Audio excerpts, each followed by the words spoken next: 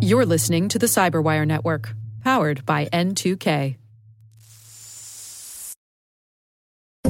SMS was never really designed to be a secure protocol that everything would hinge upon.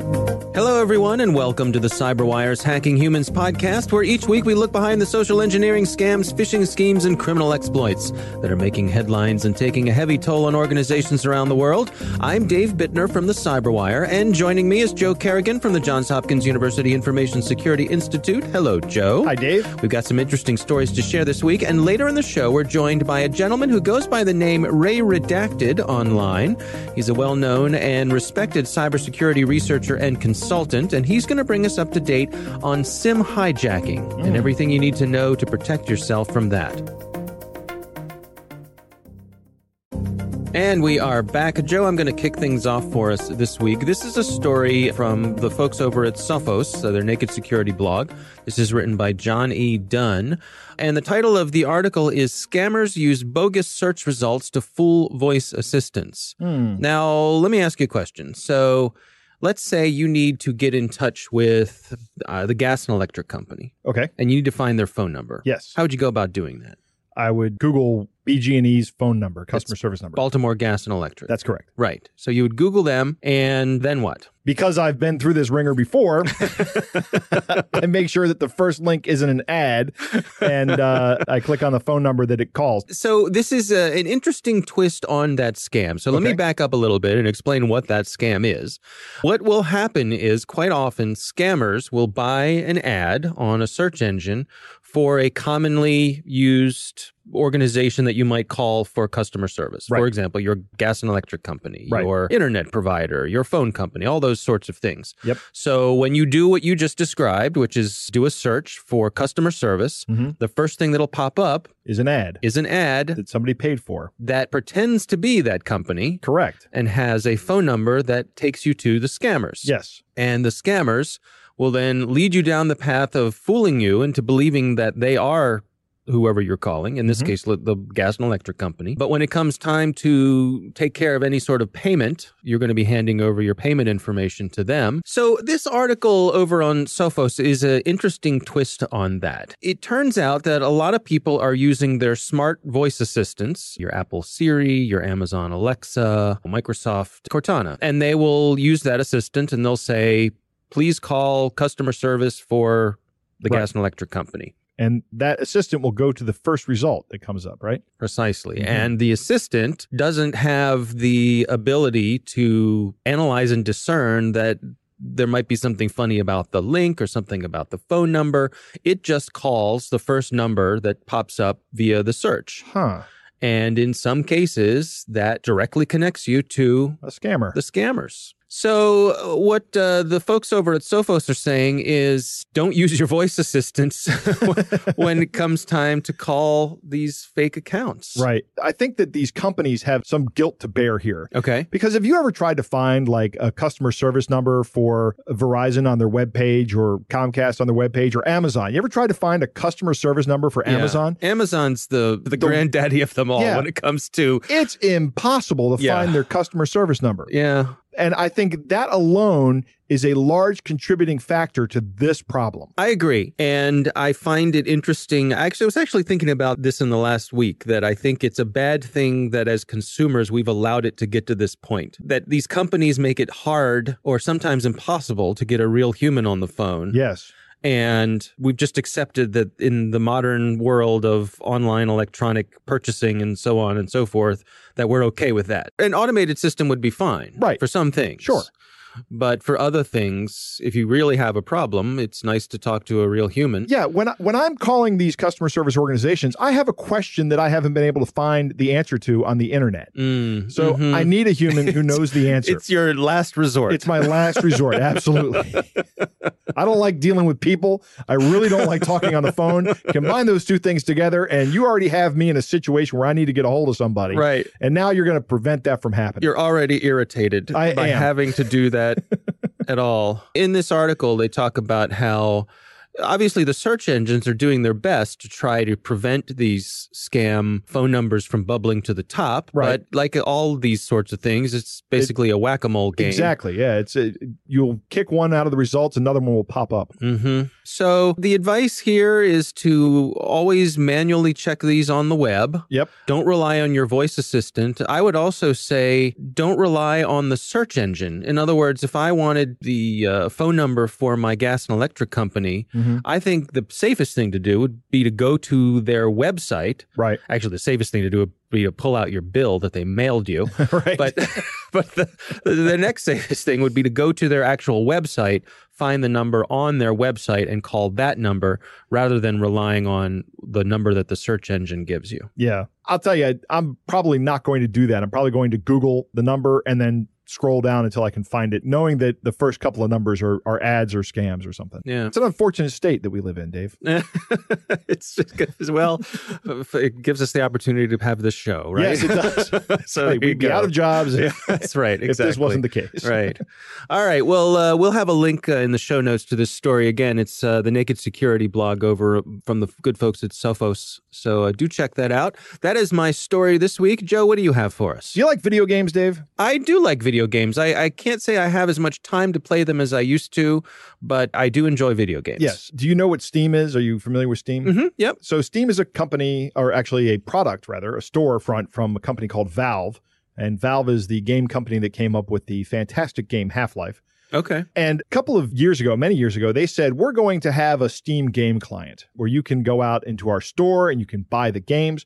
This is how Valve decided they were going to reduce piracy of their games, is that now in order to play the game, you'd have to have a Steam account and that would validate your copy of the game. But the flip side for the customer is it's really, really convenient. Mm-hmm. So every time I rebuild my computer, which has happened a number of times since I've been a Steam customer, all I have to do is install the Steam client, log in, and there are all my games. They're right there. It's kind of single sign-on for your games. Exactly. Okay. And it's great. Now, I'm not a hardcore gamer. I only have about 40 games that I've purchased over the past 7 to 10 years, and I don't play all of them. There are a few that I play more than anything else. Mm-hmm. But Steam has two features that I don't use very much, but a lot of people do use. Okay. And the first feature is they have a social platform feature. And this lets you have friends and send your friends messages. So I can see when my friends are playing, like maybe Counter-Strike or something, and maybe get in and play with my friends. It's a great, I see. Great feature. I can also receive messages. We can coordinate times and do that. But then they have this other capability called the Steam inventory. And I had to look this up because I don't use this feature of Steam. But from the Steam site, without a game server, the game client can communicate directly to the Steam service to retrieve users' inventory contents, consume and exchange items, and receive new items granted as an effective playtime. Here's the key. Users can also purchase items directly from the item store or trade and exchange markets in the Steam community. So users can trade and exchange game items in their Steam inventory. So let's say I'm playing some game where there's a highly coveted gun or something like that, and I have acquired that. I could sell that to you? Yep, and I might actually pay you real money for that. Okay. Now, I will never pay you real money for that because I just don't see the value in this. I don't see why you would trade items like this. It does not appeal to me as a gamer. It seems kind of like cheating, and I want to play the game and enjoy the experience, right? Yeah. But other people will do this, and that's fine. Sure. I don't have a problem with that. But now that we have the background information, Lawrence Abrams over at Bleeping Computer has this story on this scam, and we'll put a link in the show notes, but here's how it works. It starts with the victim getting a message on that social platform. Right. And it says, there's somebody giving away free games. Here's the link. And the link is steamsafe.fun. That's the URL. Right? And that's actually the URL you go to. So if the user clicks on this link, that web page finds a malicious server that's in its network that's up because these malicious servers are constantly getting taken down. But this steamsafe.fun probably doesn't do any malicious activity other than routing the users. So it's still up. It's still a good domain. But if you click on that, you wind up at a web page that kind of looks like Steam, but says it's like birthday codes or something. But it says in the middle of the page, try your luck, spin to see if you win a free game. And then it even says below that, you can only spin once a day, right? Mm-hmm. So they create the illusion of scarcity. If you spin, you win. Right. It picks a game that says, here, you win, and it shows you something like a game unlock key, a code that you have to enter to unlock the game. And it says, hey, you won. Why don't you go to Steam to collect your winnings? And then it presents you with a login page. Now, the login page is, of course, fake. But it looks just like Steam. It looks exactly like Steam. Lawrence has these pictures in here, and I've used Steam. Of course, I've talked about that, but it looks the same. Not only that, but if you have two-factor authentication set up on this, it will prompt you for the two-factor code that it either mailed you or that is on your phone, right? So it circumvents the two-factor authentication through social engineering. Right. Really good web impersonation. So what happens then? They take all your stuff? Well, what they do is they log into your account.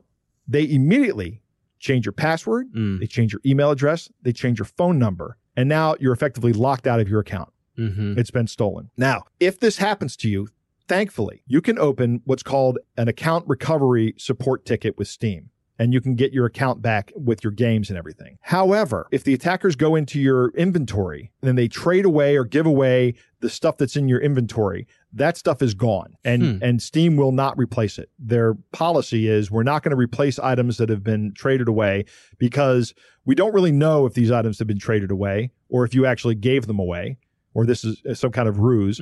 So we really can't just create new items and give you these items because that actually lowers the value of these items. So imagine a scenario where you say, here, Joe, take this gun that you were talking about, and I take the gun, and then I give it to somebody else who then gives it back to you, right? And then I claim, hey, my gun was stolen.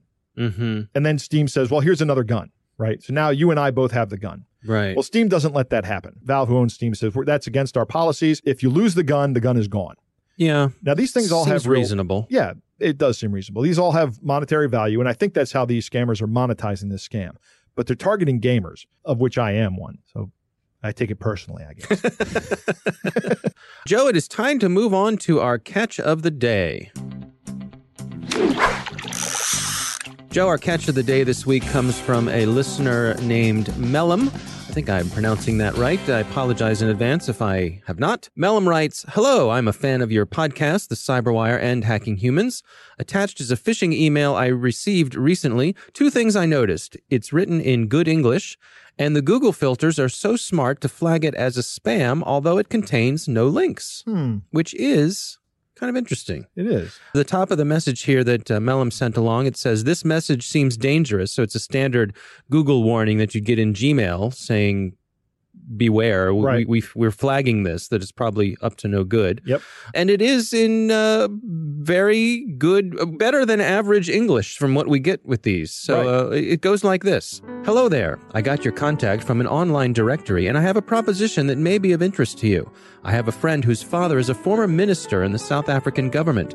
During the period when her father was a minister, her dad used his office to amass lots of wealth through kickbacks from oil and aviation contracts. He's currently facing problems with the current administration, and all his assets have been seized locally. He has also been restricted from traveling abroad. Fortunately for him, he has a high-value asset in Europe that has not been seized yet, and he wants this asset moved and secured ASAP. He prefers for it to be invested into projects that can yield high returns. His daughter, who is my friend, has asked me to help her look for a reputable businessman who can accommodate and invest this fund discreetly on behalf of the family. I am contacting you on the basis that you would be willing to help us. Of course, you will also be generously rewarded for your efforts, so it will be definitely worthy of your time. Please let me know if you are interested so that I can give you more details. Regards, Robert Matare. Yeah. What do you think the end game is here, Dave? I think it's called the treasure box scam. Yeah. It's a variation of that. This one pops up a lot. Someone has some money they need to move, and they need your help moving it. Right. And there is no money, of course. You have to pay, who knows. I think this is the first step of just seeing if we got a live one. Right. Yep.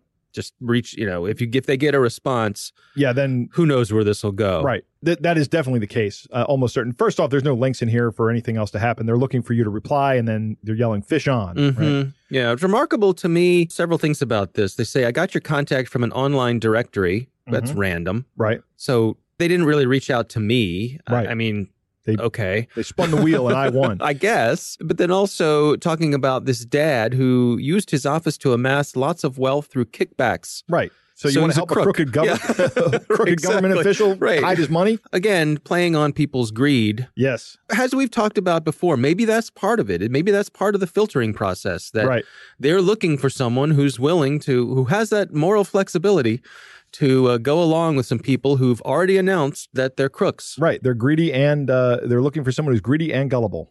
All right. Well, that is our catch of the day.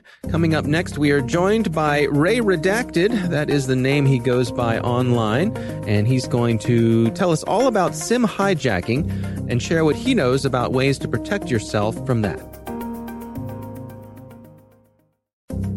And we are back. Joey recently had the pleasure of speaking once again with Ray Redacted. That's the name he goes by online. It's a very popular Twitter account, which is worth checking out. And he is very well known in the cybersecurity world. He's a researcher, consultant, works with many companies around the world. But today, we're talking to him about SIM hijacking and getting his take on that. Here's my conversation with Ray Redacted.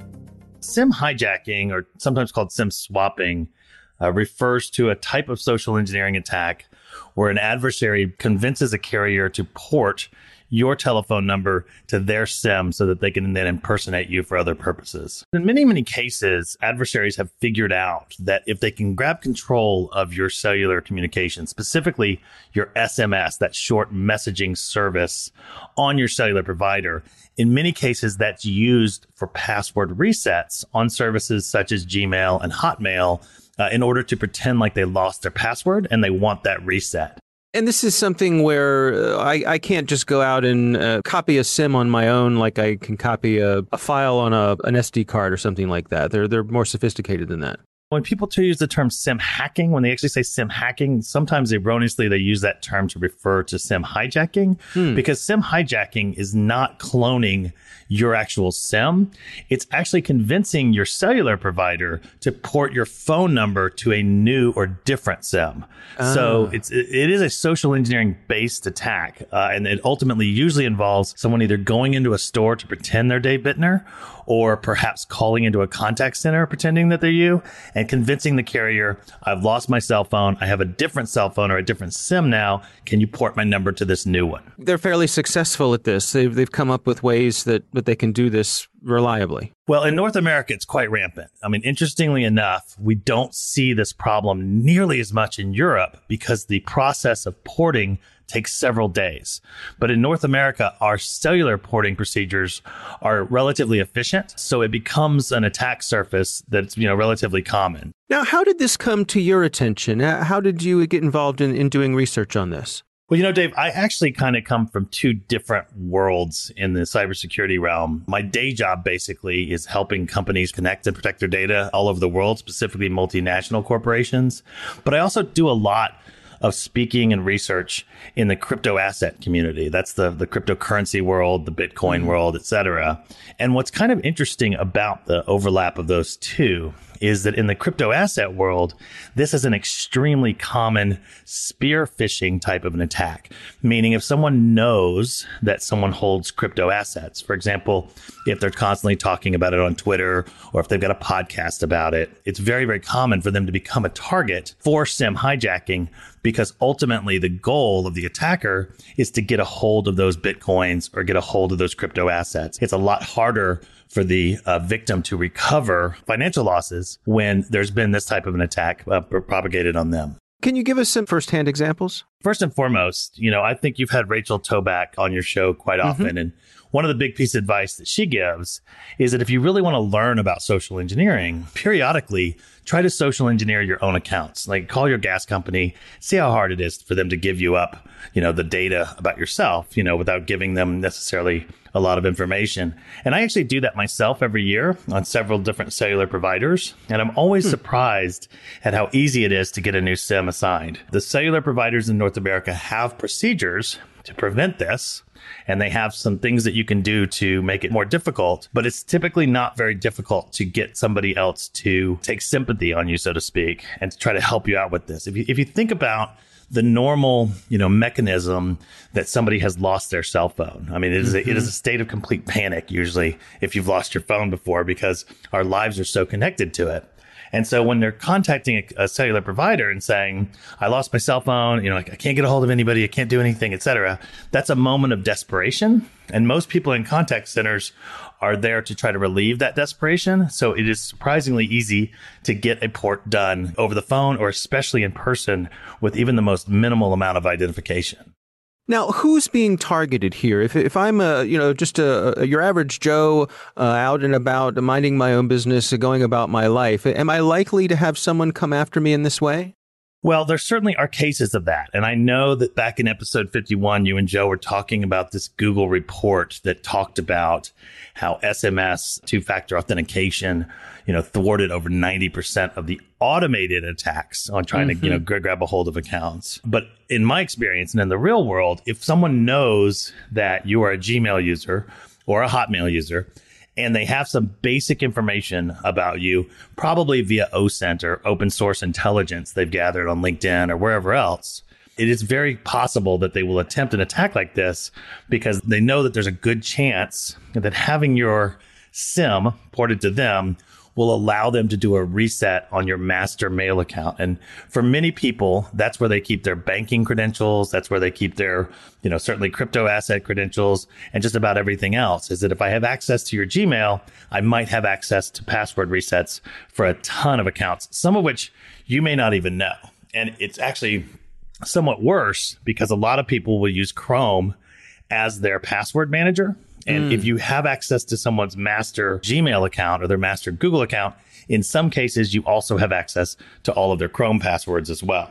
So what are your recommendations for protecting yourself against this? Well, so first and foremost, I know there's been a raging debate in the InfoSec community about is SMS multi-factor authentication better than nothing? And I'll tell you definitively 100%. It's absolutely better than nothing. There's no reason to abandon any type of multi-factor out there.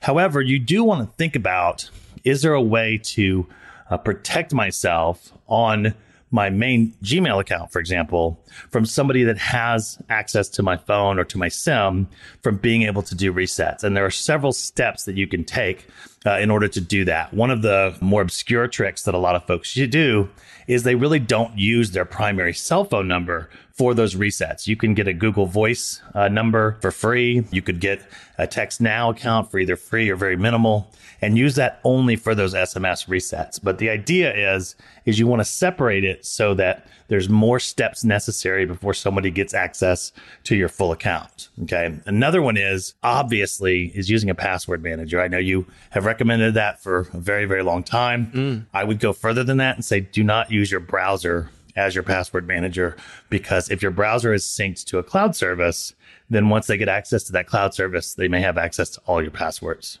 Now, is there a way that I could call up my cellular provider and say, basically, I want to put some sort of two-factor on my SIM itself?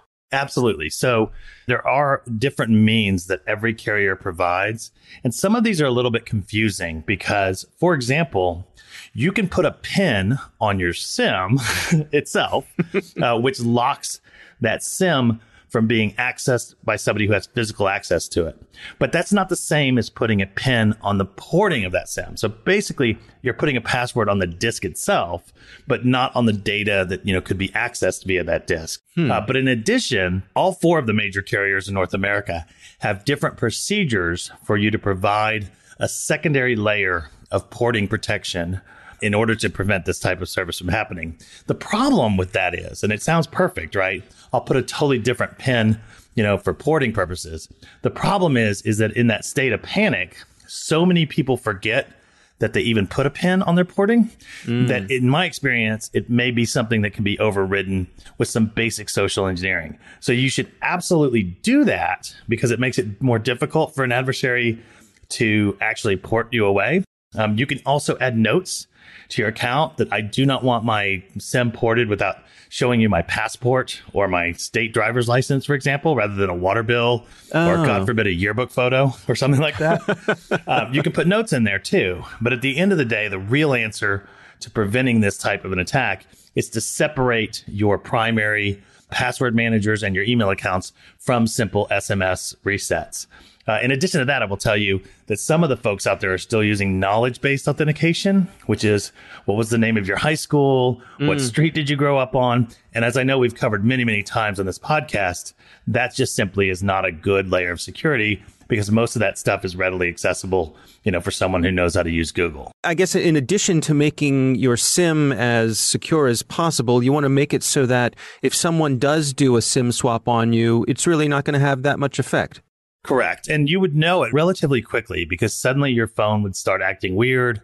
You might start getting emails that say password resets have happened. You might even be locked out of your email itself, right? But at the end of the day, if you know for a fact that somebody who does have access to your primary cell phone number porting doesn't have access to the vast amounts of data that you don't want them to get to, it's a lot easier to mitigate the damage and to respond. Is there any reason why people shouldn't move away from SMS as a second authenticator? Should we move towards things like Google Authenticator or YubiKeys, those sorts of things?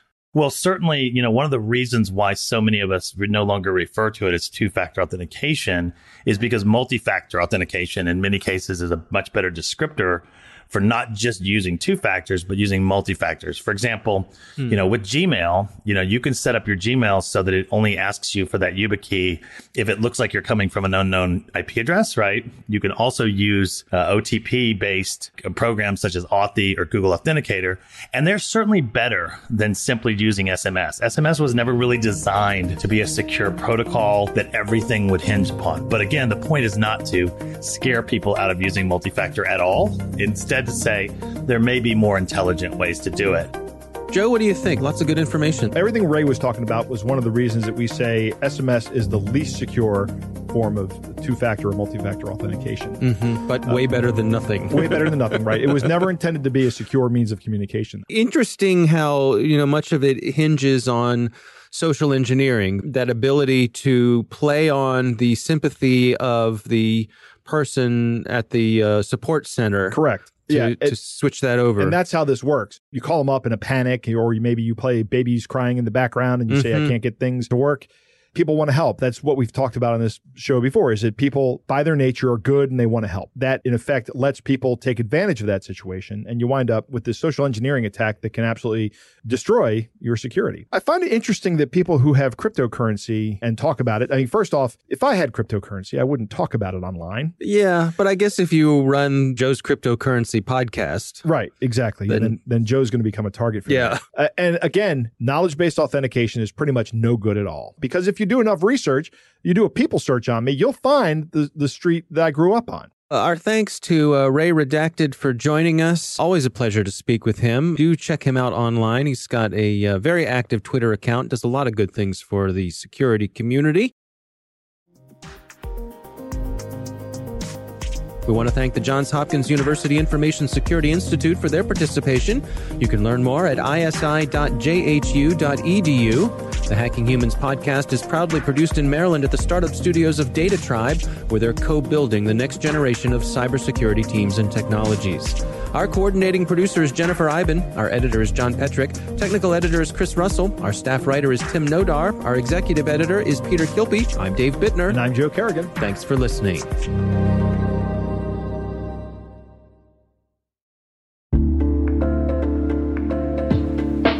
Hi, everybody. It's Maria Varmazes here, your host over at T-Minus Space Daily, and sometimes a guest on Hacking Humans, too. We here at N2K Cyberwire work hard to bring you concise, intelligence-driven news and commentary, and we'd like to know how we're doing. Please take a few minutes to complete our audience survey and share your feedback to help us continue to grow and meet your needs. Visit cyberwire.com/survey. That's cyberwire.com/survey to get started. Thanks so much for your input as we reach for the stars. It means the universe to us.